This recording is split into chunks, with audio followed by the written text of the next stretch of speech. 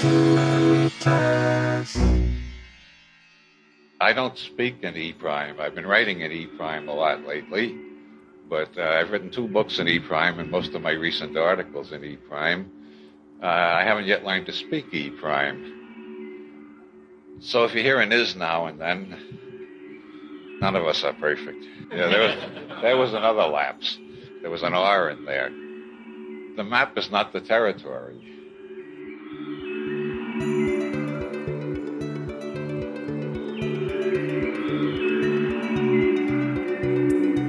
Welcome to the Hilaritas Podcast, brought to you by Hilaritas Press, publisher of the works of Robert Anton Wilson and other adventurous thinkers. My name is Mike Gathers, and I'll be your host on this journey. Over the course of this podcast, we'll be taking a deep dive into the lives and ideas of the writers, philosophers, mystics, conspiracy theorists, scientists, and total kooks who influenced and inspired Bob throughout his incredible exploration into the nature of reality. Today's global community is faced with the same, if not more, division, confusion, and paranoia than during the 70s and Nixon's counter-revolution when Bob first wrote about Chapel Perilous. Nearly 50 years later, and that much closer to environmental catastrophe, Bob's lessons on model agnosticism seem more important than ever. We will follow Bob, or more specifically, 24 Bobs, through the world of ideas as he laid them out in the Cosmic Trigger series, letting each subject and thesis build on the next until we all hopefully gain a little insight into the beautiful, hilarious, adventurous, and erotic worldviews of Robert Anton Wilson, and possibly a bit of insight into our own Chapel Perilous. Our journey will, to quote Bob, feature double and triple agents, UFOs, possible presidential assassination plots, the enigmatic symbols on the dollar bill, messages from Sirius, pancakes from God knows where, the ambiguities of Aleister Crowley, some mysterious hawks that follow Uri Geller around, futurists, immortalists, plans to leave the planet, and the latest paradoxes of quantum mechanics. We hope you enjoy it as much as we have. We start our journey with Bob the Dogmatic Materialist during his time in the Brooklyn Technical High School, where he studied engineering in the late 1940s. One day, while browsing the shelves in the library, Bob came across Science and Sanity, published in 1933 and written by Alfred Korzybski. He read the book in a weekend, a claim he later had to defend to others familiar with it. Although Bob admits he didn't fully understand Science and Sanity the first time he read it, he knew it dealt with at least one question that interested him very much. What is reality? In fact, reality itself is a word with many meanings, a point which initially stood out to Bob as either too obvious or not obvious at all, and a point probably obvious to Korzybski considering he contemplated the concept in at least 4 languages. The ideas in Science and Sanity would end up being part of the bedrock of Bob's worldview, guiding and in many ways protecting him as he traversed the many trials and tribulations of Chapel Perilous. Aside from the philosophical influence of Korzybski in general semantics, Korzybski also led to Bob's introduction to his future wife, Arlen Riley, when she hosted a lecture on general semantics at her apartment. Alfred Korzybski was born in Warsaw, Poland, at that time still part of the Russian Empire, on July 3, 1879. His Polish aristocratic family worked as mathematicians, scientists, and engineers going back generations during a period when aristocrats all over Europe were going broke and national cultures and boundaries were being created out of thin air. The emancipation of serfs in the Russian Empire had happened only 18 years before.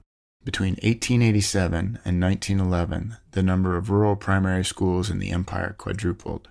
All this contributed in different ways to the tumult and unrest that would characterize the era and inspire Korzybski's life work. At home, Korzybski spoke Polish, while he spoke Russian in school as the Tsar's Russification policy attempted to stamp out the Polish language. Due to French and German governess, he spoke 4 languages by an early age. Like Bob, he studied engineering, and when the First World War broke out, he served as an intelligence officer in the Russian army until injured. In 1916, he moved to Canada, where he coordinated shipments of artillery to Russia and lectured on the conflict. In 1921, Alfred Korzybski published his first book, Manhood of Humanity, in which he detailed his theory of humanity as a time-binding species, the idea that through our language and writing we accrue knowledge over time. In 1933, he published Science and Sanity, in which he laid out the theory of general semantics. General semantics deals with humanity's limited ability to understand the deep reality of events as filtered through language and our nervous system, illustrated by his famous quote, "The map is not the territory." General semantics is both theoretical and practical. From the New York Society for General Semantics, general semantics is a non-Aristotelian system based on three basic principles.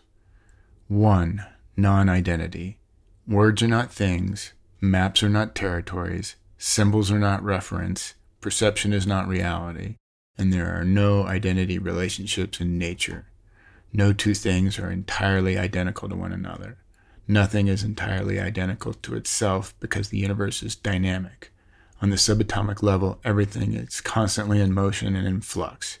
Change is the only constant, but our language, maps, and perceptions give us the mistaken impression of stability and stasis.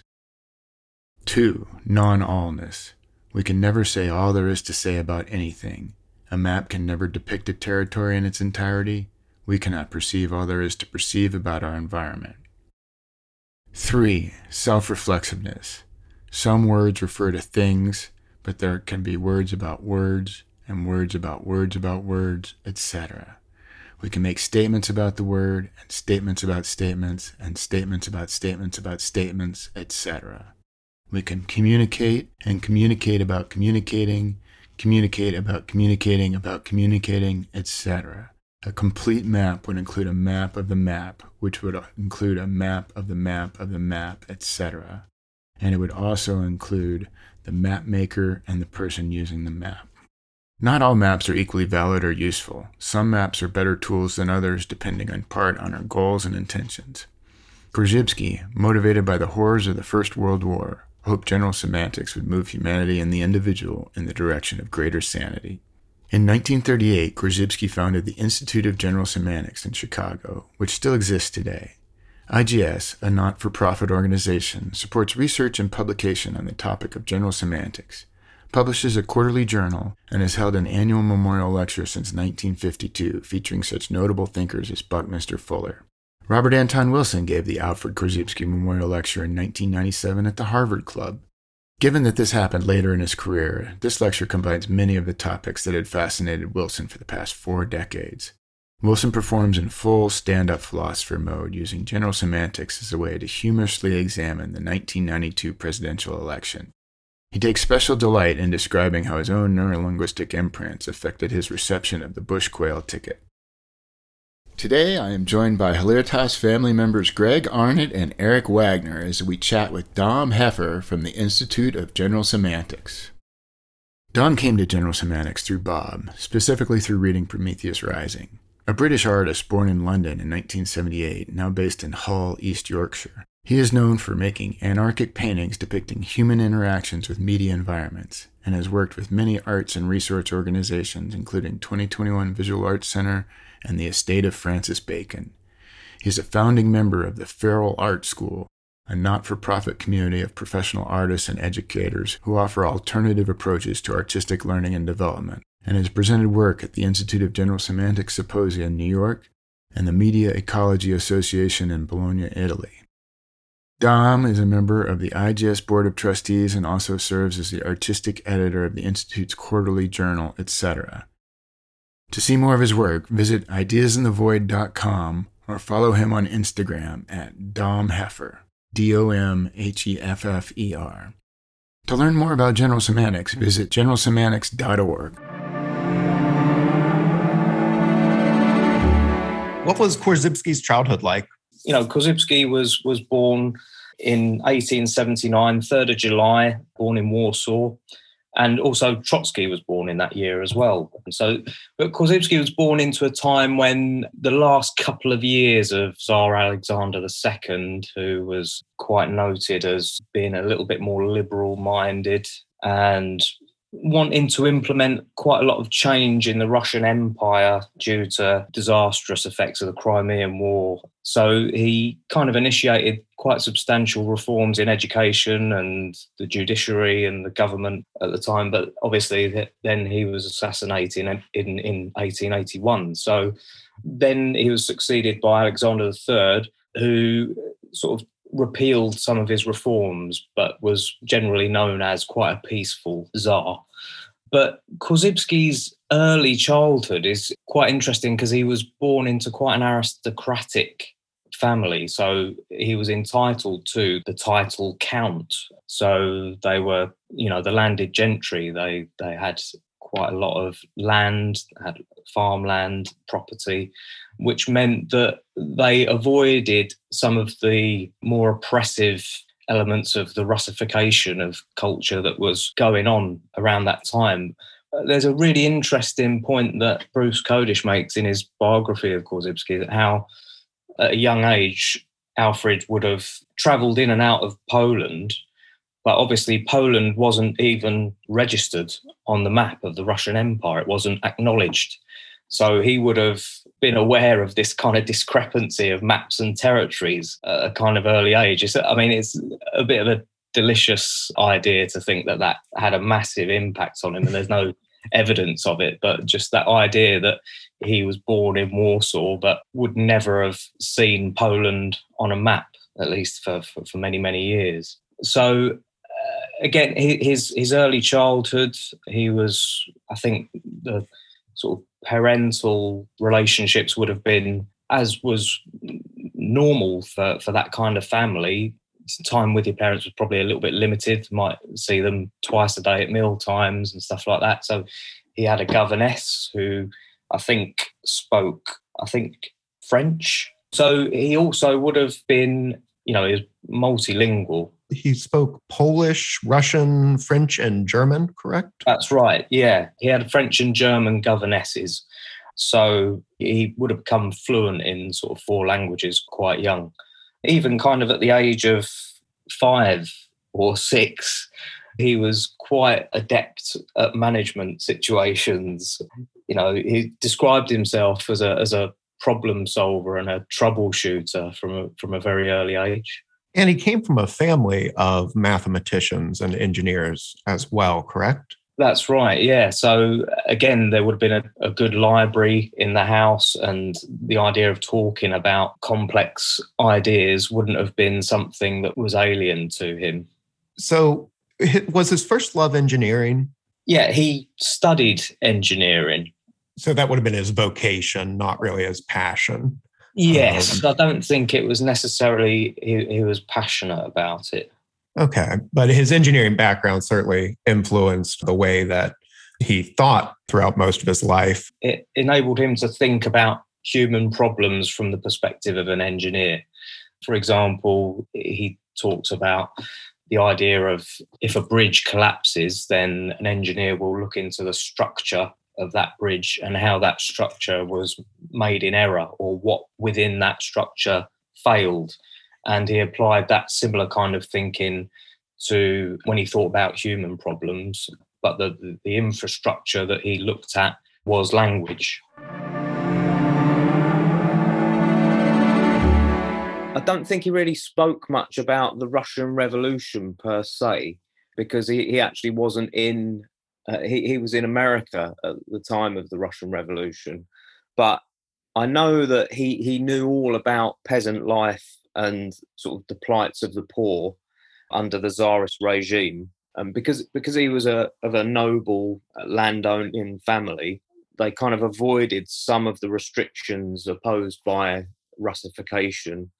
But he was really kind of appalled by the fact that peasants were kept illiterate deliberately by the Russian government.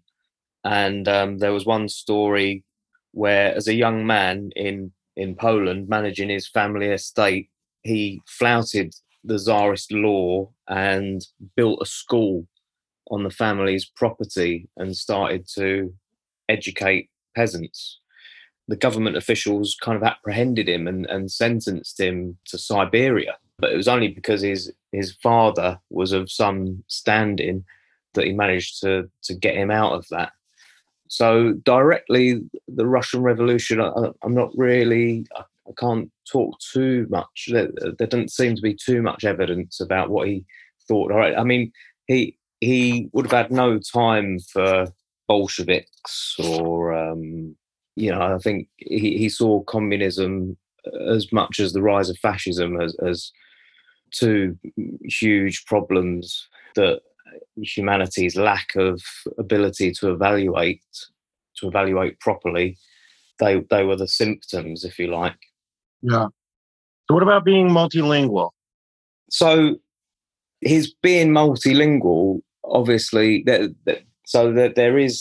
an essay by a guy called Robert Pooler where Korzybski is quoted in that as saying how being multilingual obviously made him aware that there's different words for different things in different languages. And so it made him aware at a very early age of the different structures of language, different linguistic structures, and also the notion that words don't mean the same for different people around the world. So that definitely did have an effect on his thinking in his formative years. I saw that he did intelligence work during World War One. Oh yeah, so World War One. I mean, his war record is like something out of a James Bond film. So he joined the Second Russian Army, and in fact, he was rejected by the First Army. He decided which side he wanted to support, and he volunteered. He went to the Russian Army HQ. He was slightly, he had hip injuries from falling off of horses. And on the strength of that, he kind of had a bit of a hobble, and he was rejected by the First Army and sent to the Second Army in Warsaw. And it was there that he met quite an important figure in his life, certainly during the army years, which was a guy called Colonel Terekhov, it might be, who headed the intelligence department. He obviously impressed this Terekhov, and he thought that because Alfred was multilingual, that could be really useful for the intelligence corps. And at the time, Terekhov was thinking of developing an intelligence cavalry department. So obviously, with Alfred's history of knowing about horses, training horses, and his multilingual background, he would be a great asset. So he got a job. His job title was translator to general staff, and that was kind of his first step into his kind of military history. There was about 50 men in the unit, and because Terekhov was impressed by Alfred and knew he could trust him, he would send him on special assignments. And soon Alfred became the colonel's emissary, which meant that he received a certain amount of deference and privilege that other officers wouldn't have. So, for example, he didn't have to scrub floors, and he could eat in restaurants and stuff like that. So there's numerous, I mean, a lot of the information that I'm relaying to you is stuff that I've got from Bruce Kodish's biography of Korzybski, and it talks about how he first saw action on the Eastern Front in kind of scouting patrols when the Germans were using the famous Big Bertha cannon, the Big Bertha gun. And it was one of Korzybski's main directives to try and source enemy artillery. And so they would find shrapnel, and then they would work out the trajectory of fire, and then try and work out where the artillery was from that. There's an anecdote which is relayed in Bruce's biography, which I think kind of shows Korzybski's immense kind of guts and bravery, and also his fatalism in the face of the war. So he talks about, there was one evening he was in a group of about 6 soldiers. They were sitting drinking tea and smoking, and a Big Bertha shell landed right near them, almost close enough to make them kind of jump as it sort of sunk into the land. So Korzybski relays the story in a fantastic sort of general semantics frame, in that he says that 3 soldiers straight away got up and ran. And, that's a great example of what Korzybski would call an undelayed reaction, an instinctive reaction. But Korzybski already knew that they were far too close to where the bomb had landed to be able to run away and survive. So he just stayed seated and carried on telling this story that he was telling. And after about a minute or so, they realised that actually what had landed was a dud. Korzybski had kind of kept his cool, but he knew, he was fatalistic about it. He knew that there was no point running. But I just like the way that, looking back on that, he was thinking about other people's instinctive reactions and how they were quite misguided. He did a lot of kind of intelligence work. There was another task that he had where he was training spies, helping safe crackers, professional thieves, to try and steal money from German safes. And Alfred's task was to help them to navigate the German military headquarters and how to get out once they had stolen their booty. He also did a lot of carrying around of important papers. So he actually became a target for German spies. There's another story where he kind of gets apprehended by a really attractive German spy and sort of smells a rat straight away, because this lady seems over keen on him, and he immediately kind of thinks, what's going on here? So there's some great examples of his cool-headed evaluation at work during the war. Another injury he sustained during the war was sort of in 1914, during a process of retreat. He was given the task of gathering all these intelligence papers and delivering them back to headquarters. And so he had them all on a horse and cart, and they reached a very narrow road which had some artillery sunk into the road. And this is kind of like a sword in the stone moment. You get this image. There's all these other soldiers trying to lift this artillery out of the ground so that they can pass.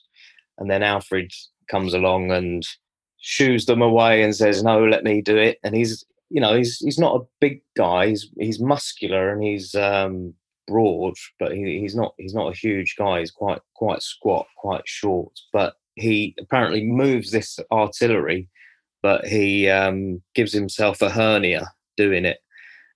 So he's herniated ever since. And then after that, also, it was kind of on a horse and cart, all these important papers on this battered old horse and cart, and they had to requisition a beer delivery lorry to get the papers back to the headquarters. So there's lots and lots of stories about his adventures during the First World War. So he did lots of other things towards the end of the war. He even developed a special kind of incendiary bomb when he was working in one aspect of the artillery corps. He wasn't doing that for long, because then he was sent to Petrograd, which was what is St. Petersburg, and he requested to join the heavy artillery unit. And he met another quite influential character in his life, a captain called Sabansky, who told him about a Russian military commission that was forming, but was forming in the US. So they wanted to appoint weapons inspectors to go over to the US and to inspect the exports of artillery that were being sent to the front. So Alfred immediately volunteered for that, and he got quite a good deal, as they seemed to. So he was able then to sail out to America, and he was given $3,000. And that's quite important, because that was kind of what led him to the States. So, yeah, then he was doing that. He was doing quality control for Russian ammunition near, I think it was Bridgeport, Connecticut, and then spent some time in Petawawa, all the time working on his English, learning English, and supervising stuff like test firing of ammunition and stuff like that. Then, right towards the end of the war, he moved to New York, moved from Petawawa to Ottawa and then to New York, and did some work in a horseshoe factory. So that was sort of 1917. So that was when the Russian Revolution was going on. He was actually requested to come back, but he ignored the request and stayed in New York. Skipping ahead, since we talked about some of this stuff before, he gave seminars, right, on general semantics through the Institute? Yes, he did. Yeah. Many of them, yeah. The seminars were kind of central, really, to his entire dynamic of not just having a theory about the world, but also having a didactic that people could learn and, to incorporate into their daily lives. And so the seminars, all sorts of people would attend the seminars: businessmen, artists, college students, lawyers, doctors, housewives, students. There are some seminars that are sort of written about as being quite important, sort of like intensive seminars. There's one in particular, I think it was in August 1939. That was quite an important intensive. An intensive seminar would be like a week of lectures, talks, and training in what he called extensional devices. I'll go into a bit more detail about that. But there's a particular seminar in August where there are some key figures in general semantics that kind of join up. People like Samuel Hayakawa, who became quite a pivotal member of the Institute and also wrote his own work about general semantics, and also was quite a successful politician as well. And then Irving J. Lee, who wrote quite a pivotal work in general semantics, language habits in human affairs. And then Wendell Johnson, who was interested in speech pathology, who wrote a famous book called People in Quandaries. All of those started off by attending seminars in general semantics. And also in that August seminar was William Burroughs attended, and his admission form was registered as saying that he was a student and that he was interested in the interrelations of language and cultures. I think he paid something like $40, which was, not a sum to be sniffed at in those days. It was a fair amount of money. So the kind of training that would go on in the seminars would be training in the use of the structural differential, discussion about extensional devices, and semantic relaxation, which was a kind of a guided practice of silencing your inner dialogue, almost kind of meditative. And that was something that Korzybski had developed, and it kind of ran for a good few years. But then the semantic relaxation became something that was practiced less and less within the general semantics community. I don't know why that is. I guess it's just because it involved a certain amount of touching and massage. But that was like a regular part of the seminars. There would also be one-to-ones with Alfred Korzybski, and he would call this his laboratory work. There were two aspects of his work. There was the aspects of the training that he would call extensionalization, which would be aimed at getting students to think in terms of facts. And then there was the laboratory work, which would be one-to-ones with Korzybski. And around that, there would be all of the training in the tools of general semantics. You said that there was a sort of a physical aspect Was that just sort of a relaxation technique, or did he have any ideas about muscular armature, as Reich would call it? Or Yeah, so I mean, he had a good grasp of physiology, but he kind of realised that it might be of use through having one-to-ones with students and seeing the reactions on their faces, and how if he touched their face, their demeanour just changed. You know, he looked into it, and one analogy that's made again in the autobiography by Bruce Kodish is the sense that he would have known about relaxing tension through touch, through his experience with horses. He always said that, you know, one of the first things you do if you approach a horse and it's kind of agitated is you just really gently kind of try to relax it through touch. And so this was an idea that he wanted to incorporate into his therapy, if you like. Yeah, I think he kind of jokes that it was a way to kind of wipe people's opinions off of their face. do you see any correlation between Korzybski seminars and the exercises in some of Wilson's books? Yeah, definitely. I mean, there's a lot more humour in some of Wilson's approaches, but I think the fact that there are practical applications to the ideas makes them quite similar. Yeah. So in the end, what do you think that Korzybski hoped, taken to its logical conclusion, general semantics would impact the world? Well, fundamentally, he wanted us to incorporate certain things into our everyday evaluations, and he believed that if we did that, then the world would be a saner place, or less unsane.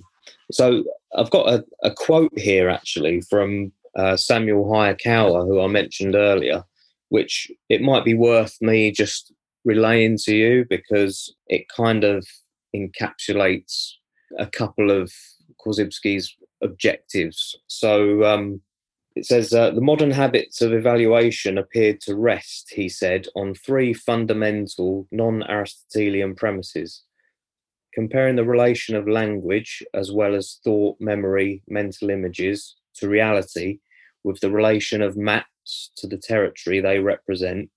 He laid down these premises. 1, a map is not the territory, words are not the things they represent. 2, a map does not represent all of the territory, words cannot say all about everything. 3, a map is self-reflexive in the sense that an ideal map would have to include a map of the map, which in turn would have to include a map of the map of the map, etc. Meaning it's possible to speak words about words, words about words about words, etc. So evaluative habits based on these premises, Korzybski said, result in flexibility of mind, lack of dogmatism, emotional balance and maturity, such as characterize the best scientific minds, at least their thought within their specific fields. So his main objective was to get people to incorporate these simple evaluation systems of evaluation. And he felt like if that's done, then the world will be a better place, a saner place. And there's also another nice little quote here in a short essay by Gerald Haslam called Korzybski's Quest, which was in one of the etc. journals. I'm not sure exactly when the date was, but he writes, the world crisis, which is unparalleled in the history of mankind, turns out ultimately to be a neurological issue. Dictatorships depend on training masses in undelayed animal reflex signal reactions, although leaders reserve for themselves symbol reactions. A democracy should be based on symbol reactions which involve evaluation. He sought aid in developing a particular system to reinforce man's ability to critically examine his environment, pointing out if through a method we can automatically train mankind in delayed reactions, this will turn out to be a foundation for sanity and a future better civilization. So I think those two quotes give you an idea of what Korzybski's ambition was. There was another thing that I thought might fit into the idea of influence. So I found a quote from 1922, which was the only thing I could find where Korzybski is actually talking about his theory as a whole and its possible origins. And he says, "My theory is first of all entirely Polish. It is the practical expression of the so old Polish practical idealism. I see the Polish independence fortified by a new social, ethical, political philosophy, which, as history proves, is stronger than arms. I had this in mind from the beginning." So I think that gives you an idea as well of how, despite the fact that he would have been strongly influenced by the First World War, and certainly despite not being in Russia at the time of the revolution, he certainly would have had a strong eye on developments. He still had this incredible sense of Polishness, despite the fact that for many of the early years of his life, Poland wasn't even on the maps that he would look at or would see. Yeah, I don't think it had technically existed as a country for a while at that point. Yeah, exactly. Yeah. Very interesting stuff. Yeah. It's quite a fascinating character. Yeah. I've referenced it quite a lot. I have got Bruce's biography here, and there are some sort of first-hand quotes, reports from a Korzybski seminar, which I could read if you think that might be useful. Yeah, that'd be cool. So his teaching style, it seems, was quite unorthodox in the sense that some people, he didn't bend over backwards to make people warm to him, or didn't seem to have any particular massive attempts at being charming. So some people took to his seminars and other people didn't. But this is a report from a seminar from a 23-year-old medical student called Goddard Binkley, who took several seminars in Chicago with Korzybski in 1942, 1943. And he says, "I looked and listened with rapt attention as Korzybski talked and gesticulated, absorbed in his every expression, gesture, and movement. He constantly illustrated his concepts with diagrams and symbols, and sometimes little mechanical devices like a small electric fan or a matchbox. His talk was punctuated with small, quick movements of his hands and fingers, pointing for emphasis, making quotation marks in the air, and most characteristic of all, indicating an etc., etc., with a quick ripple-like motion of his hand. He was a short, heavy-set man with a large, totally bald head. He wore rimless glasses with thick lenses. He spoke deliberately with a deep Polish accent. He conveyed great understanding, warmth, and love for, but sometimes an irritable impatience with, his fellow human beings." So I think that's, that kind of gives you an idea of what he was like as a lecturer. And it's also nice because it stipulates the importance of visual elements of his communication. And Korzybski would often talk about appealing to the I-mindedness of his students, not wanting to be too verbal, too language-centric. Yeah. How much of our communication is not verbal? Definitely seems like it ties into general semantics. Absolutely, yeah. And Korzybski kind of tacit awareness was a big thing for Korzybski as well, How do you mean? So just being aware of something, not necessarily putting it into words, just being aware,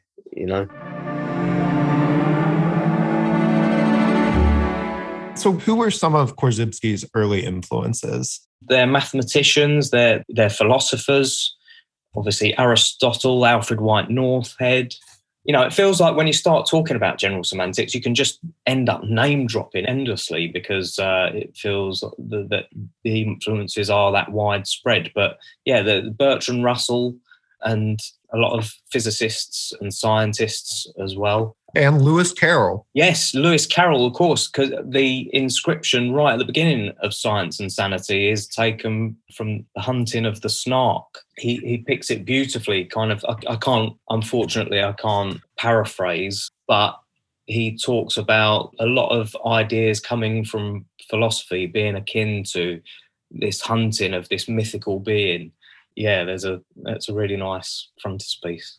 Yeah, I always thought the Humpty Dumpty chapter from Lewis Carroll's Alice in Wonderland was one of the best introductions to how language works that I'd ever read, really, because that's the chapter where Humpty Dumpty famously argues that when I say a word, it means what I want it to say.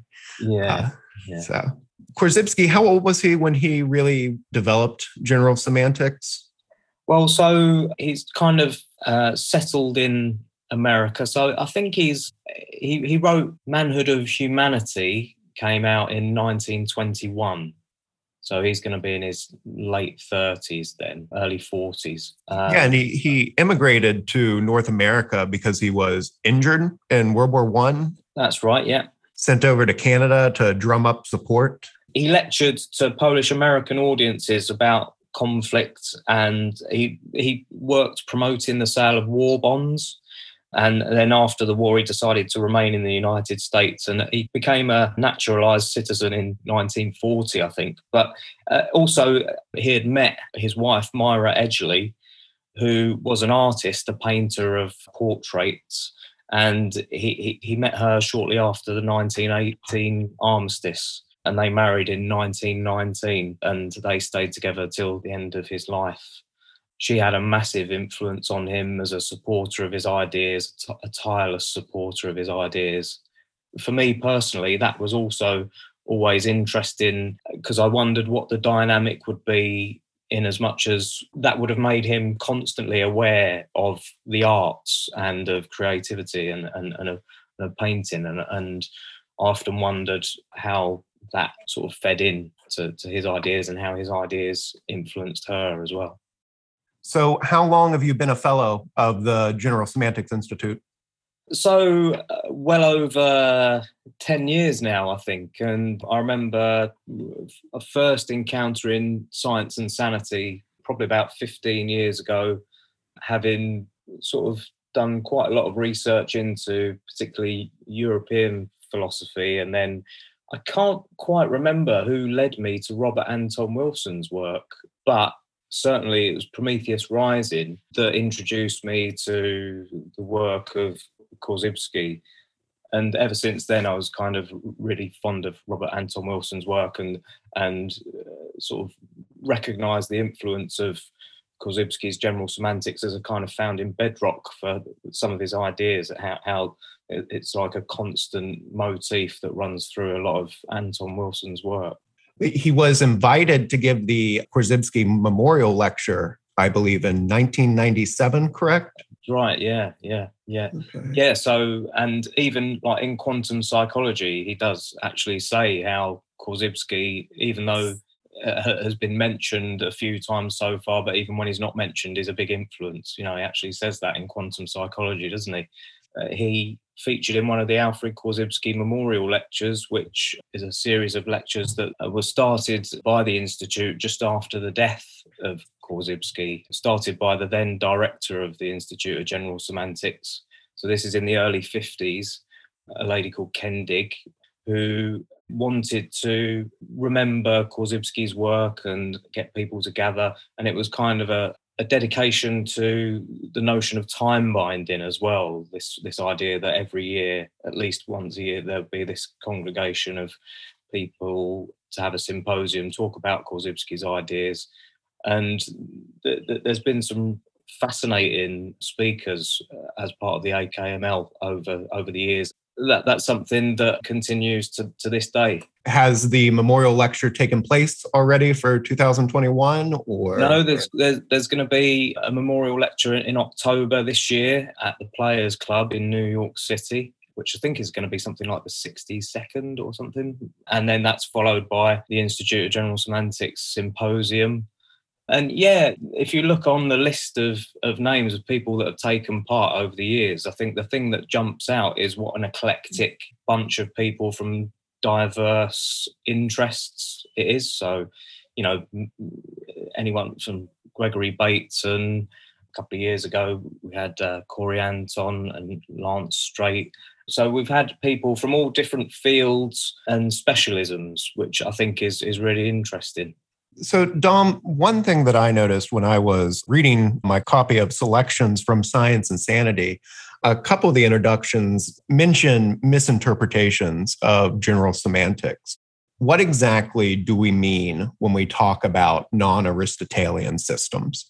Yeah, that's a really good one. I think ultimately, I mean, that was one of the things that first I wrestled with a bit as a concept. I think I'm going to oversimplify this terribly, I'm afraid, but it feels to me like non-Aristotelian systems are based outside of the is of identity.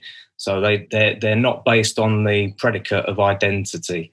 And I think that's something that really appealed to Robert Anton Wilson. That's certainly the thing that he plucks out a lot. The premise, the idea of non-identity. And that's also the premise that things like E prime are based on. So a non-Aristotelian system is a system whereby there are not these binary dualities involved in decision-making processes. So I like to think, because I'm, as an artist, as a visual person, I kind of think more along the lines of, well, if Aristotelian is white and black, then non-Aristotelian is all the other colours or grey. That's the best way I kind of simplify it to myself. I did look over some examples of your art and it's delightful. It really is. So I love the eclectic nature and also just drawing in some of these ideas from the early 20th century. Would you say you're influenced by Cubism as well? It's interesting you should say that, Greg, because I kind of think that sometimes I'm engaged in a kind of cubism of thought. Mm-hmm. So you know how visual cubism was very much to do with dissecting a picture plane and an object, looking at it from different perspectives at the same time. I think I'm also interested in the idea of exploding that cubism to within the mind and having a cubism of ideas. So, Dom, would it be fair to say that general semantics was partially inspired by Einsteinian relativity? Well, certainly at the beginning of Science and Sanity, which was published in 1933, Korzybski, in this long list of dedications, lists Einstein as one of the inspirations for his work. Again, it's difficult to... There's a brilliant biography written by Bruce Kodish, which talks about how tenacious Korzybski was in sharing his ideas with people that he admired. The only anecdote I can kind of reference linking the two was that apparently Einstein is supposed to have said that Science and Sanity was a crazy book.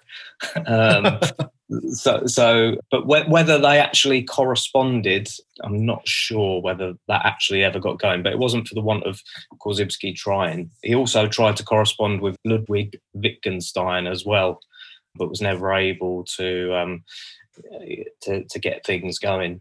Wittgenstein's philosophy would be really the closest thing that I could think of to general semantics at the time. Would you say that's fair?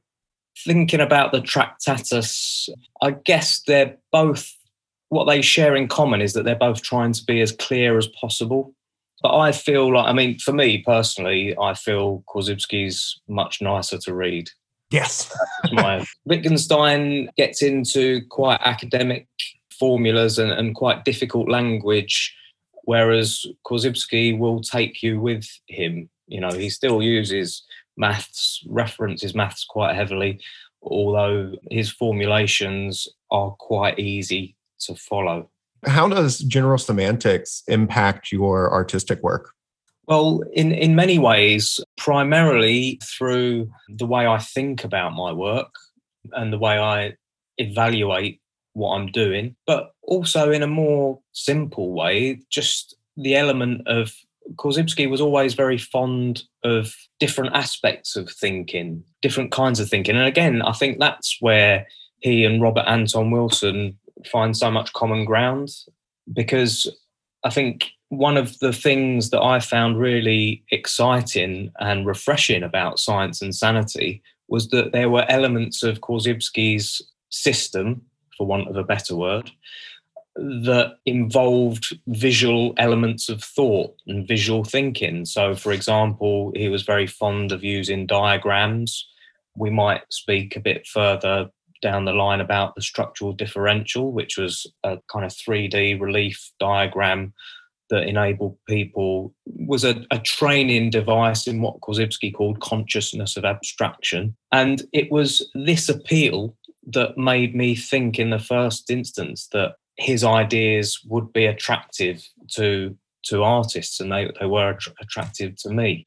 Yeah, so Korzybski, his work lends itself to being compared and contrast with other ideas. And certainly when you mention consciousness of abstraction, that is what Robert Anton Wilson writes about the most in the first Cosmic Trigger. So would you mind describing the consciousness of abstraction for us? Sure, yeah. That's another area where his work has directly influenced my own work as a painter, because obviously everyone's aware of abstract painting and they mean slightly different things in these terms, but obviously that appealed to me as an artist, the idea of consciousness of abstraction. But ultimately what the structural differential is trying to cultivate within us through using it fairly regularly is to be aware of how when we use a word, he used to say, when you speak, you theorize. Every time you speak, it's a theory. And so consciousness of abstraction is a tool to help you understand how the distance between words and things is something that it's important to be constantly reminded of. He used to say a lot of the time, Korzybski, that some of these ideas, the central ideas of general semantics, were so simple that it almost sounds like baby talk. But what was essential for him is that, yeah, okay, that might be simple, but the fact is that we don't incorporate that into our everyday evaluations. So I don't know if it would be useful for me to talk to you a bit about the structural differential. I mean, whether you might be able to get an image of one. I haven't got one here. But again, Korzybski, incredibly inventive. He designed it and made it himself. How to describe it to someone who can't see it and hasn't seen it before? Okay, so you've got like the top section is like a parabola shape with lots of holes in, and it's got a sort of broken line at the top. This is called the what is going on level, or the WIGO. That's an acronym that Korzybski used quite often, was very fond of. And for him, that was like everything that is going on at a subatomic level, what he used to call the dance of electrons, from everything that is going on. Beneath the parabola, you have what is called the object level. So you've got the object level, which is a circular disc, and that is where we begin to experience. Okay, so that is when things kind of filter down in our perceptions. And then from that level, we begin to use descriptions of our experience. So beneath the second level, the object level, you can see you've got the descriptive level, which is where we start adding these labels to things. And that essentially could go on infinitely, because then you can have words about words about words about words, and you can get further and further away, and it can continue. It feeds back into the what is going on level. When Korzybski would use this when he was teaching, but he would also talk about the importance of pointing when he was using it. Okay, so not being totally descriptive just on the verbal levels. So we kind of end up in a turtles all the way down if we're not careful situation. Yeah. And the further we go down, the higher the order of abstractions. The lines you can see joining the levels, they are like experiences or evaluations, and the ones that don't connect, they are there to suggest the things that we leave out of experience. So we always leave things out of experience in our evaluations. Our evaluations cannot cover everything. General semantics, it reminds me of Heinlein's Stranger in a Strange Land. In that book, there's a concept of a profession called the fair witness, which they are people who are trained to only say what they can verify at that moment. Like if we were standing by a building and one of us were a fair witness and someone asked what color is the building, we would say, well, it appears to be white on this side because we cannot see the other sides of the building. Absolutely, yeah. And Heinlein was influenced by Korzybski. I know that much. And I think might have even, I'm not sure about this, Greg, but might have even attended some seminars. Oh, okay. So thank you for getting this started with me, Dom. I really appreciate it. So yeah, Mike. Hey, Dom. Hi, Mike. Thanks for your time today. You started off talking about kind of your brief definition of non-Aristotelian systems outside of the is of identity, kind of the non-binary duality. I'm wondering, where is general semantics today? How has it evolved since Science and Sanity? Is there anything new, or is it just more about promoting the same theory? That's a really good question. Yeah, I mean, it's something that's central to our thinking when we meet, when we have symposia. And I think the best answer to that I can give you, Mike, is that the central ideas haven't really changed. But I feel that's kind of a testament to how resonant they actually are. I think a lot of people I've just spoken about the structural differential, and certain elements of general semantics. Now, I think it's fair to say some of them can be a little bit, it might date general semantics a little bit. And if general semantics was to do a self-reflective view of itself, obviously indexation of things was important as one of the tools. So general semantics 1933 is not quite the same as general semantics 2021. But the way I think things have developed in an incredibly exciting way is all the different fields of research that general semantics now crops up in. So, you've got economists, financial bankers writing books that talk about how general semantics can be used in their field. You've got a recent compendium called The Great Mental Models, published by Farnham Street. Number one in their sort of toolbox of great ideas is map territory relations. So I think there's probably just as much or even more being written now that references general semantics ideas. But the central ideas that Korzybski expounded in Science and Sanity in 1933, they still pretty much ring true. They haven't been refuted. They haven't really changed. You can still use those as your founding guiding principles for getting into and using general semantics now. Awesome. So the foundation hasn't changed. It sounds like it's starting to kind of permeate out into other fields and influence different aspects of thought and idea. That's awesome. As you were speaking, I was wondering, we've had the 90s was called the decade of the brain. And so now we're on our third decade, or we're into our fourth decade of really neuroscientific research, psychobiology. And it would be curious to me to see how neuroscience might be starting to support the ideas. And I don't know if you're shaking your head vigorously, so I'll let you go from there. Oh, no. Yeah. I mean, I can't talk too much about neuroscience, Mike. I'm totally out of my depth there. But one of the things that I think would have been very important to Korzybski, if he had been alive today, would have been that connection with scientific evidence of the day, because the science of the time that he was writing, Science and Sanity, was, he talks about colloidal science, the idea of things becoming mists and that kind of grey area between a solid and a liquid and different particles. So he was very interested in colloidal science. Unfortunately, passed away before science could help him out. But yeah, I'm not aware of any sort of neuroscientific discourse that does further his research. It would be interesting. I think we haven't quite gotten there, but I think we're getting close, where we're starting to understand that every individual perceives the world differently, consciously and unconsciously. And be interesting to get those two fields together. So you're familiar with Robert Anton Wilson, and I believe you came to general semantics through Wilson. Is that correct? I did, yeah. So, like I said, it was through Prometheus Rising. But right. Again, I was attracted to Prometheus Rising through the great cover by Stan Slaughter and by some of the illustrations that were inside it as well.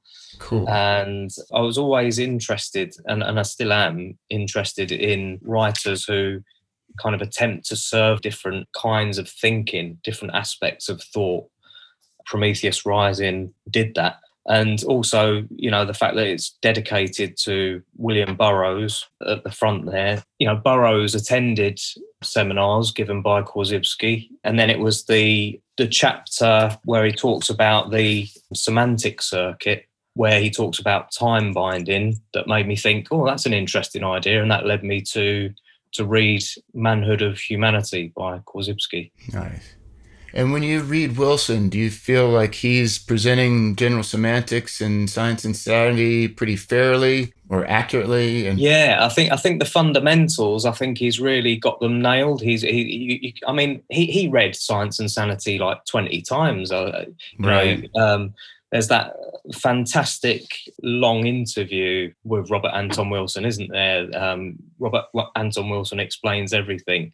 In that interview, he talks about how he read Science and Sanity about 10 times. So he fully incorporated the teachings. So I think he's very accurate.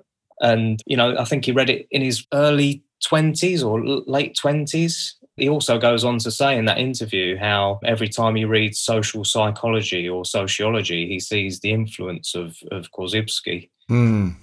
I really see general semantics as like the science of the third circuit, the conceptual semantic circuit. There's this part about influencing perception. I think our language is so massive at influencing our perception that I just kind of all lump it in there. And I feel like it's that trickster, and as you mentioned earlier, the hunting of the snark. And when I say trickster, I think language is so innate that we don't really realize its influence on our thinking. And so it's just kind of this invisible thing that until you start to really practice some of this, read about these ideas and practice some of these things, where you start to realize how language really shapes our perceptions. Yeah, that's exactly it, Mike. And that's why consciousness of abstraction is really the key, and sort of incorporating that into your everyday evaluations and knowing that there is this possibility that there are these pitfalls in language, primarily the ears of identity, which is a tricky one, a sticky one. Perfect. Yeah. So that brings us to E prime. And I guess I'm curious how E prime came along after Korzybski from David Borland, as I understand it. And that's right. Yeah. Listening to my co-host, Mr. Wagner here, I get the impression that it wasn't so heartily and warmly accepted into the general semantics community. But I'm just kind of curious, this is where we're at today.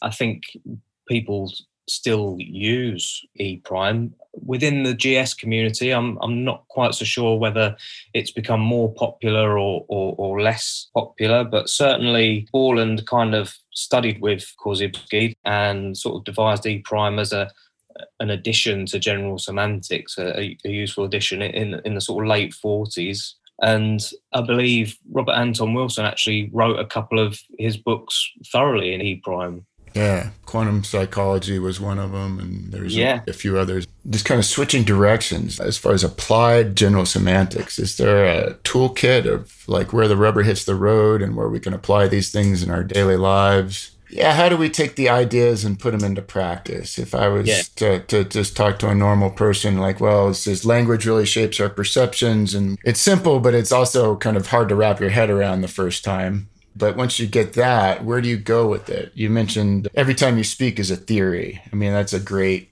phrase that reminds me, I have to be skeptical of myself and what I'm saying, my perceptions and all that. How do we apply the theory? I mean, Korzybski wasn't interested in just offering a problem without a solution. Science and Sanity sets up a few different ways in which we can become much better at evaluating. So one of them we've already discussed, which was the tool of the structural differential and how we can cultivate our ideas of consciousness of abstraction. There's also numerous what he called extensional devices. Now, I did talk about one of those briefly in the sense of indexation. So he found it very useful to differentiate between different events and different things. So, for example, in a herd of cows, you might have cow 1 and cow 2, rather than referring to them as just cows. To make a contemporary comparison here with a date, so we call it COVID-19 because it was first found in 2019. So, and again, like I was saying earlier, with general semantics, 1933 is not general semantics 2021. And I think indexation is a really useful tool, especially for the sort of incorporation of the notion that everything changes. People change. So you might suggest that a friend that you knew 10 years ago is not the friend, so say, for example, your friend Dave is not Dave 1999, he is now Dave 2021. And I think that helps you to incorporate the notion of change. Nothing's a static object. There's no such thing as an object in complete isolation. And indexation is a really useful tool for that. Gotcha. How do you personally feel about ePrime? Is that a tool you've used? Or? I don't think I have. Certainly not very consciously tried to use it. Although when I've been writing statements about my practice as an artist, I do try to avoid the verb to be. I think a lot of people, you alluded to the idea that the GS community were a bit kind of hostile towards it. I think certain people thought it was just an all-out assault on the verb to be. But I think generally it was seen as a useful tool. Yeah, we get a variety of reactions in Robert Anton Wilson communities. Not necessarily so much pushback that I see, but some people really latch on to it and become quite evangelical about it and really kind of try to force it on everybody else. And then the natural rebel anarchist in the culture kind of pushes back on being pushed back on and goes around in circles. A lot of people seem to dabble with it and think they get it. And what I see is they get kind of a basic maybe logic position of uncertainty. And they pepper their statements beyond ePrime with all kinds of disclaimers, like it seems to me, or maybe this, or maybe that. And they really just go overboard on the uncertainty piece. I've even, what we would call chapel perilous. I've found myself there in this kind of what's true, anymore. If I can't trust my own self and what I'm saying, what is true in this place of uncertainty as the structures dissolve when I first started using the tool. But when I really committed and ground through it and worked with it for a couple years, I found that beyond this general state of uncertainty and maybe logic, I've determined like this neurological relativism that we all perceive the world differently. And I can speak with certainty using ePrime, and I can apply that to my own perceptions. And I can say, well, this is what I perceive. And it's not, this is maybe what I perceive. It's like, no, this was my perception. In general semantics, in general, when you find a new convert, if they go into this uncertainty phase, but if they come out the other end, if you see people come out the other end with maybe less uncertainty, but more neurological relativism. Does that make sense? Yeah, that makes sense. I think the first things we sort of point towards are the idea of the consciousness of abstraction.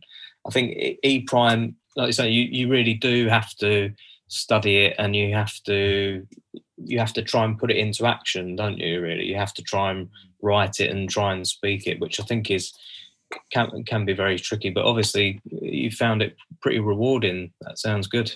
It was almost psychedelic in that it just really changed my perceptions massively, and I started to realize, this idea of this concept of psychological projection, where maybe I take my own thoughts, ideas, and beliefs, and I just kind of project them onto somebody else and assume they have that same process going on in their head.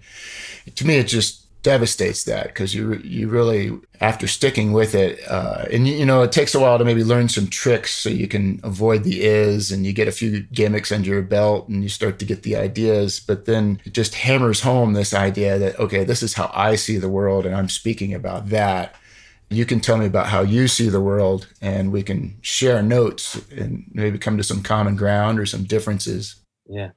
Absolutely, and you do realise, especially, I mean, one of the things where I'm constantly sort of shouting, why don't they use E prime, is in a lot of news. I think the news would benefit incredibly from having more of an E prime approach. Oh yeah. Talking about uncertainty, Mike and Dom, I would say that ultimately that Wilson's philosophy, and I'm not speaking towards Korzybski, but ultimately, Wilson's philosophy could be summed up as question everything. That's your best advice.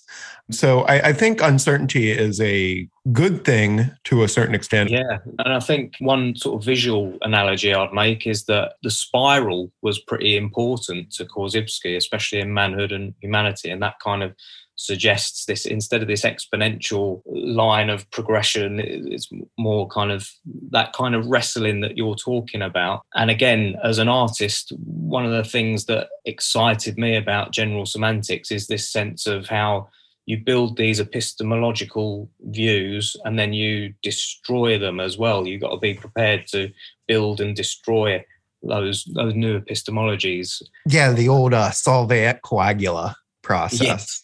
So you've mentioned Korzybski's first book quite a bit. For me, when I learned we were going to be doing this, and of course I've had it on my Amazon list for years, I went out and bought selections from Science and Sanity because the actual unabridged text is pretty expensive. But would you recommend actually for, a layman, if they want to start reading Korzybski, to start with Manhood and Humanity instead of Science and Sanity? Oh, that's a tricky one. Manhood of Humanity kind of sets things up, so in Manhood of Humanity, Korzybski's asking the question, what is man? And he kind of says that there's two answers so far, that man is a certain kind of animal, or man is a mixture, part animal, part biological, part mystical, divine, or philosophical. And he says both of these are kind of wrong. So this is where he really sets out, as we were saying earlier, the influence of engineering is very prevalent in Manhood of Humanity. This is where he sets out how he's going to approach problems of humanity. In kind of setting up the idea, he really expounds the idea of time binding in Manhood of Humanity. He kind of views human beings as little batteries of energy, and it says how the energy of the human intellect is a time binding energy. He calls it a higher energy, but it's commonly called mental or spiritual power. But it's time binding because it makes past achievements live in the present and present activities in a time to come. I'd say that Manhood of Humanity is beautifully written. Again, it's easy to understand. Korzybski's a great teacher, takes you through it at a good pace. It's difficult to find now, unfortunately, but it sets things up for what's to come in Science and Sanity. Are there other books you would recommend by other authors as primers before dipping in to Korzybski?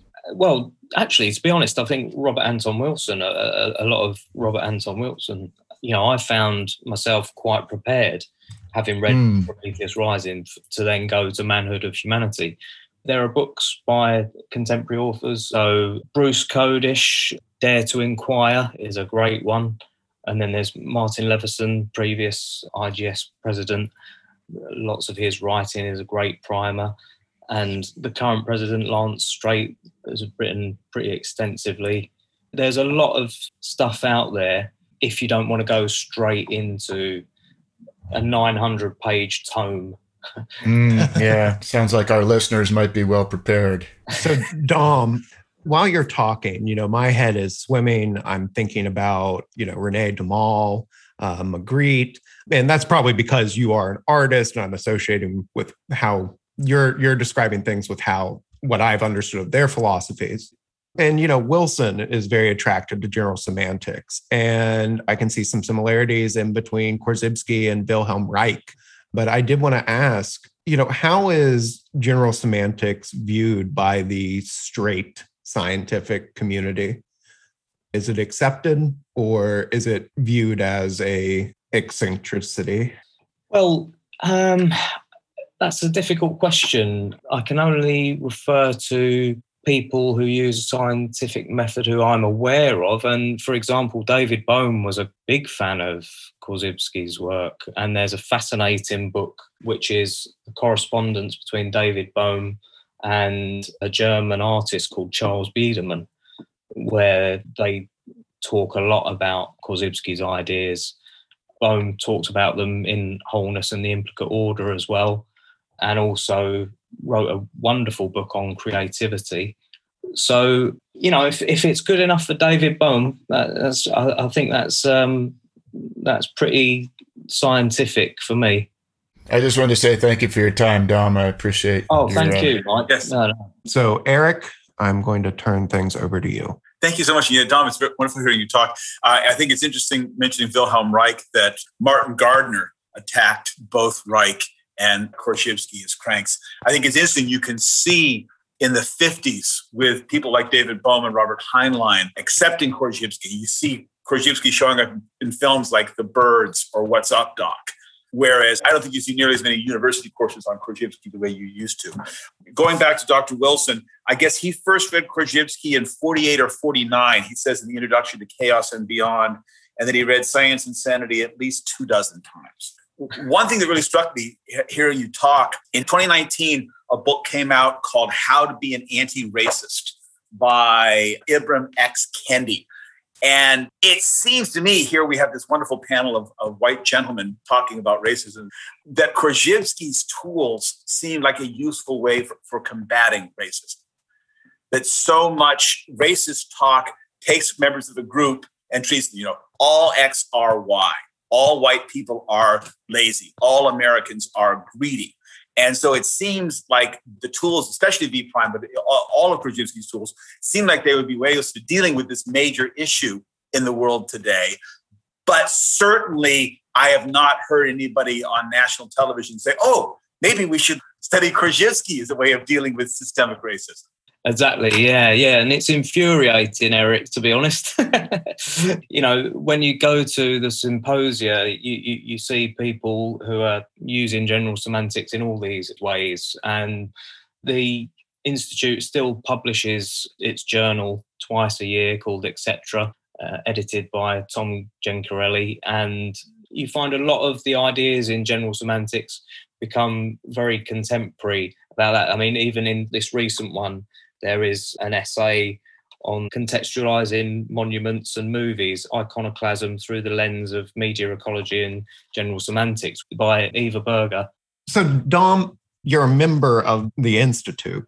What does that really entail? Like, do you go to the memorial lecture and symposium every year? Or? Yeah, so that means that I write papers for Etc. I go to the memorial lecture and show work, and generally try to promote Korzybski's ideas to anyone who will listen. And to that end, what is your best piece of writing on Korzybski, and where can we find it? One of the books that's really kind of credited with popularising general semantics, and I'm going to annoy myself here because I can't remember exactly when it was published, but I think it was the 50s, was a book called The Tyranny of Words by Stuart Chase. And that was pretty popular and did a great job of bringing general semantics ideas to a wider audience. And when I first read that book, I thought Stuart Chase writes beautifully and in a very engaging and simple way, but talks about Korzybski's main ideas. But I do think that Korzybski writes beautifully. I mean, the abridged version of Science and Sanity is a very, very positive weapon in the arsenal. But I still love the weighty tome that is Science and Sanity and all of its introductions. And for example, the introduction by Robert Pooler, in fact, is brilliant, and where he kind of states about 25 fundamental insights that he feels are really important based on Korzybski's research. I mean, that is reproduced in the abridged version of Science and Sanity as well. I wanted to know, what's your best writing on Korzybski? Oh, sorry, my actual, what I've written. Yeah. After listening to you talk and getting to know you, I'd definitely like to read. Great. I'm pretty sure that on the Institute website, some of the things that I've written are available in PDF format. But also a good place to go is you can see presentations. All of the Alfred Korzybski Memorial Lectures and the symposia are on the Institute of General Semantics YouTube channel. So you can actually watch us do our presentations. So most of the stuff I've written has also been a presentation. Splendid. But my first essay that I wrote about the links between being a visual artist and being interested in general semantics was called Society of the Spectacles, and also wrote about Guy Debord. And as I was saying earlier about this propensity for it makes sense that artists should be interested in general semantics because of this propensity to build and demolish and build and demolish and constantly evaluate, reevaluate, and often artists do it through a material that is not necessarily words. So that particular essay that talks about that in a bit more depth. There was a particular piece of work I made in about 2013, which was based around the notion of a cinema. And it depicted like a cross-section of a cinema. And what I really wanted to try and do was to depict that moment when you come out of the cinema, you know, you're kind of readjusting, you've been absorbed in this world, in this theatre for 2 hours or whatever. Phenomenologically, you've been totally absorbed by a huge image and by sound that's enhanced. And then you come out and there's this kind of threshold of coming back into the real world. And so I wanted to use Society of the Spectacle to kind of emphasize that notion of the spectacle. And it wasn't an essay about sort of plucking out similarities between Debord's thinking and general semantics. It was more about this notion of, as an artist, you're constantly analysing the world through experience and building and destroying your epistemological foundations. Thank you so much. I noticed physical books in the shelf behind both Michael and Dom. And it makes me think about McLuhan's idea of the post-literate. In terms of Korzybski and the culture, I noticed that a lot of literary types, when they talk about the post-literate, they don't give Korzybski any credit for this. But I wonder, Dom, what do you think about these new technologies and how does it change our relationship to Korzybski's thought? Yeah, that's a really good question. And it's one that's on our mind quite a lot as an organisation that obviously wants to keep these ideas relevant. And the best way I can answer that, Eric, is just by saying that despite the fact that the world has changed a lot since Korzybski's time, I still think that the fundamental premises, our languages essentially still operate on the subject predicate and the verb to be. And I feel like whilst we communicate, in whatever way we communicate, general semantics still has important lessons to offer. But I think it's also important about, especially in our age, how those ideas are presented. And that's possibly the thing that general semantics is really got to think about going forward. You know, how do we still incorporate and how do we still promote Korzybski's ideas in a society where attention span is constantly under attack, and you know, the information age, we're swamped by images and moving images rather than having the time or the tenacity to sit down and work slowly through a fairly dense text. Thank you so much. It really interested me when you talked about Korzybski's Polish childhood. That made me think about Chopin. Robert Anton Wilson talked a lot about writing a book called Tale of the Tribe, where he wanted to go back to Vico and Bruno, take it up through Korzybski into our internet age. And he never finished that book, but he did publish a little bit of it. And I thought about, is that in terms of, for a long time, I felt so disappointed he didn't finish the book. But now I look at it as a fragment, and that fragment is a work of art, much the way Romantic composers at the time of Chopin would deliberately treat the fragment as a work of art. Till today, I think I really thought about Korzybski's Polishness, but that idea, and it also ties in with Dr. Wilson, that he was horrified that the United States started having czars in our century, Doug Tsar, et cetera, et cetera. So, the geopolitical situation of 1879, unfortunately, still sort of shapes the world we live in. Also, you talked about Korzybski's interest in dates and indices, which T.S. Eliot emphasized as well. I think Eliot would have been probably hostile to Mr. Korzybski. Do you know, if one wanted to buy a structural differential, is anybody making them?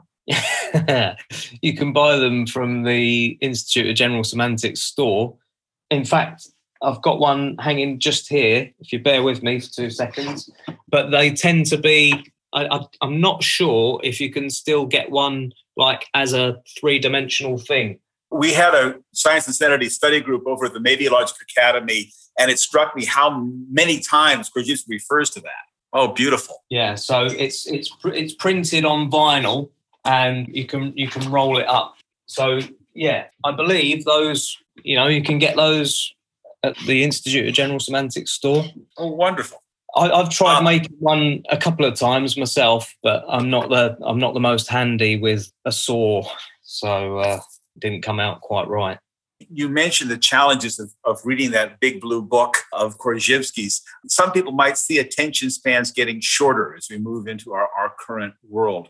What would you like to see? Because I think Robert Anton Wilson has a lot of readers who have at least checked Science and Sanity out of the library or tried to start and become overwhelmed, particularly by the mathematics. How would you recommend that they get to the point that they actually can read Korzybski? Well, I do think that despite it being a huge book, the chapters aren't massive. They're broken up into very carefully thought out sections. But I would certainly, if intimidated by the huge version of it, then definitely the abridged version, is a larger format, less pages, and it's kind of concentrated Korzybski, if you like. It's 100% concentrate, but it's certainly a less intimidating approach. Thank you so much. It's a pleasure hearing you today. Thank you. Oh, no, thank you, Eric. Yeah. I imagine it's getting towards your supper time, Dom. It's closer to the England football match. I don't know if you guys know. It's the European Championships at the moment, and England are playing at 8:00 tonight. So, but it's only 5:30. I really was interested in what Eric and you were talking about. The media landscape of today and the political situation that I don't think we really need to get too far into. But, Korzybski is just one of many philosophers who our society fails to listen to as a whole. A grand tradition of wise people who we all, some people really do digest their teachings or try their best to, whereas, society is much more interested in whatever the Kardashians they're done now, but whoever the next, whatever Distractify that we get. I don't know really what we can do about that other than to just keep fighting the good fight. And as you said earlier, being a part of the Institute of General Semantics is just proselytizing when you can. Yeah, well, I mean, I think awareness of context is something that is another really good idea that comes not just from general semantics, but it's certainly something that you can associate the idea of the organism as a whole in an environment as well, all of that stuff does kind of help me to tackle everyday culture. And as I alluded to a little bit earlier, how many of you know people or do it yourself, kind of shrug your shoulders sometimes and say, oh, it is what it is. Well, you know, that term just absolutely exasperates general semanticists, because we want to shake people and go, no, it's not. No, it's not. It's kind of. It feels I can like, say this, that after a year of teaching with the COVID pandemic, as a teacher, I'm pretty tired of the phrase, it is what it is, as well. Yeah.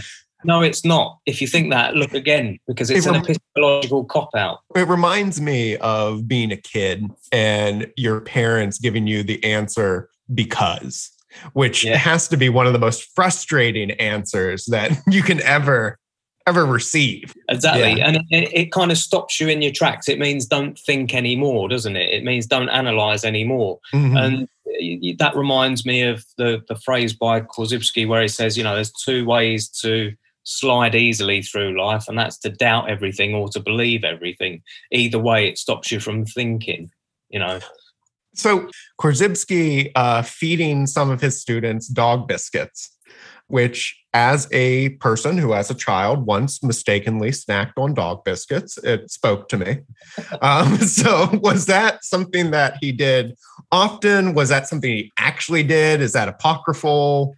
Well, a lot of people talk about that. You know, I'm not sure how it was originally reported. I think it happened, and I think it was a superb way to, you know, demonstrate to the students. It was certainly a lesson that they wouldn't forget. A great way to demonstrate to the students how we incorporate word. You know, I can't remember off the top of my head exactly the anecdote, but I think, you know, he kind of said when he'd revealed the label saying dog biscuits, and some of the students started to throw up. Yeah, they got sick, evidently.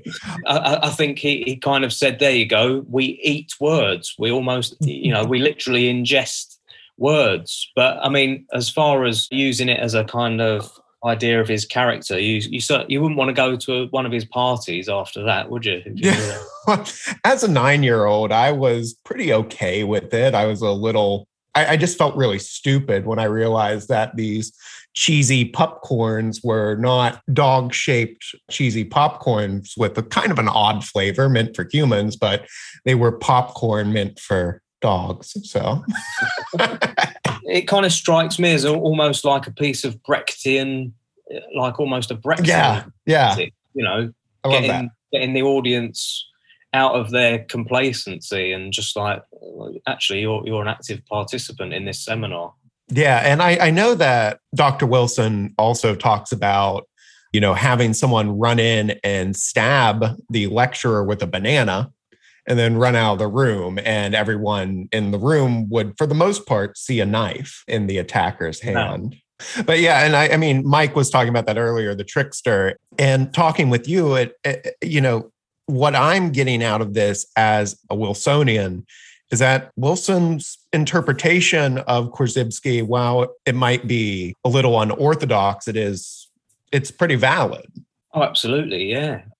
I think the thing that I like about Robert Anton Wilson's approach to general semantics is that, as we said earlier, he knows his stuff, he knows the foundations, but also I love the way he integrates it into his more creative manner of assimilating ideas, which is a kind of creativity that Korzybski doesn't display in his work, and probably couldn't. You know, I mean, Korzybski wasn't he wasn't around at the time to be influenced by beat poetry and psychedelia. Do you think Korzybski would have loved acid? I think anything that could have possibly been detrimental to his kind of rationality. Like you said, I think he's quite a rational guy. I think, you know, mathematics was the thing for him. I think another thing that I really like about Robert Anton Wilson's approach, though, is that despite being creative and fast-paced, I like the fact that there are lots of he includes exercises at the end of a lot of his chapters, which kind of implies this, there are practical applications of these ideas. I'm not just, taking you on a trip. Yeah, I think that's useful tools.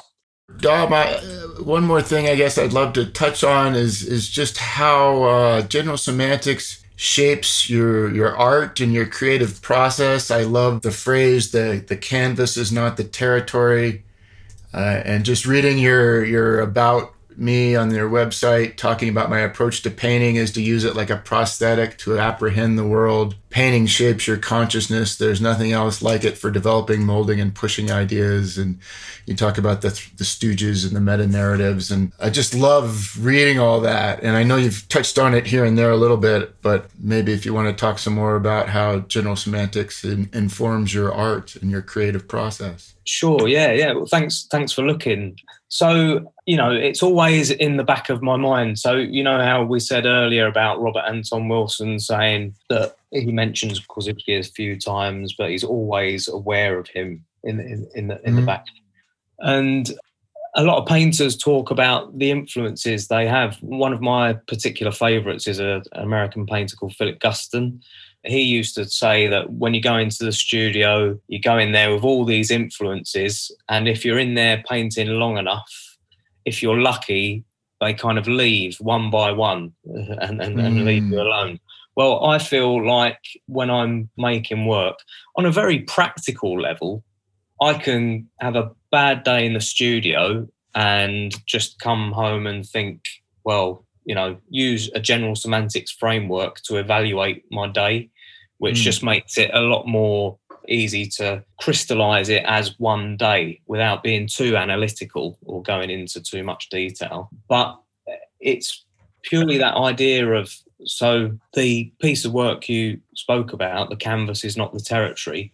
There was a piece of work that I made called Painting Etc. And that's another one of the extensional devices I should have mentioned earlier, actually, that idea of always adding etc.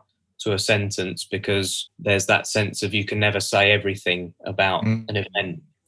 And I wanted to make a painting that included all of the nonsense and all of the, in a similar way to how Joyce in Ulysses includes his narrative structure, includes lots of dissonance, lots of different narratives. When you're sitting in front of a painting, your mind's going all over the place. And I wanted to try and incorporate some of those thoughts and ideas into the work. So the piece of work is actually a film of a painting of the Tower of Babel, which has these thought bubbles flash up on screen. And I presented this at the Institute Symposium in, I think, about 2014.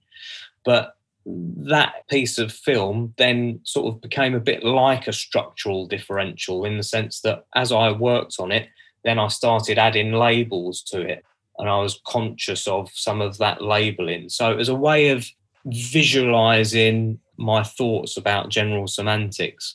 And also, at the end of the day, I'm thinking through a medium. So whilst I'm not necessarily using language, I feel like even though I'm thinking through a medium, paint is actually quite a good tool to incorporate ideas of general semantics, in particular, non-allness and the idea of labeling things. If you paint something, you're conscious of it not being the thing. The paint is not the thing. That's awesome. Thank you for sharing your process. It's fascinating to look at it from a different perspective. As a scientific mind, for the most part, the canvas is not the territory just immediately grabbed me and shifted me into a whole different place and way of thinking about this. And it's really beautiful listening to you share your artistic process. So thank you, Mike. It's a pleasure to talk.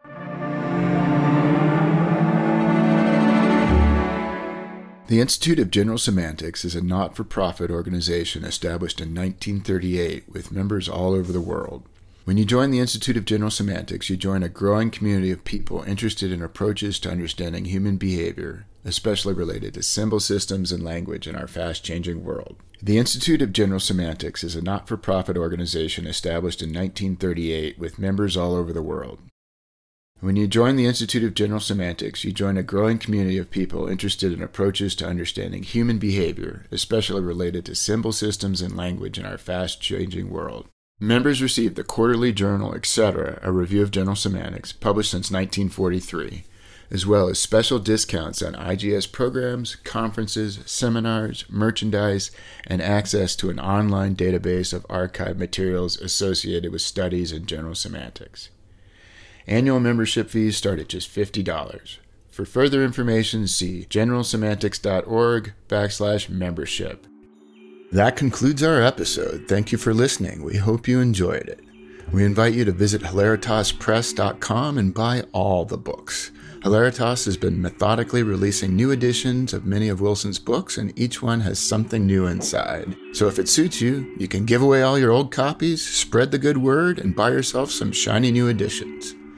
And if you haven't already, check out the recently rediscovered, previously unpublished book, The Starseed Signals. Thank you to Christina Pearson and Richard Rassa of Hilaritas Press, and thank you to my co-hosts Greg Arnott and Eric Wagner. Thank you to Dr. Lance Straight, President of the Institute of General Semantics, for setting up this interview, and a big thank you to Dom Heffer for taking the time to talk with us. Thank you to our audio engineer, Ryan Reeves, for technical production and music, and Episode 2 on Wilhelm Reich and Reichian therapy will be available the 23rd of next month. I am your host, Mike Gathers, and until next time, amor et hilaritas.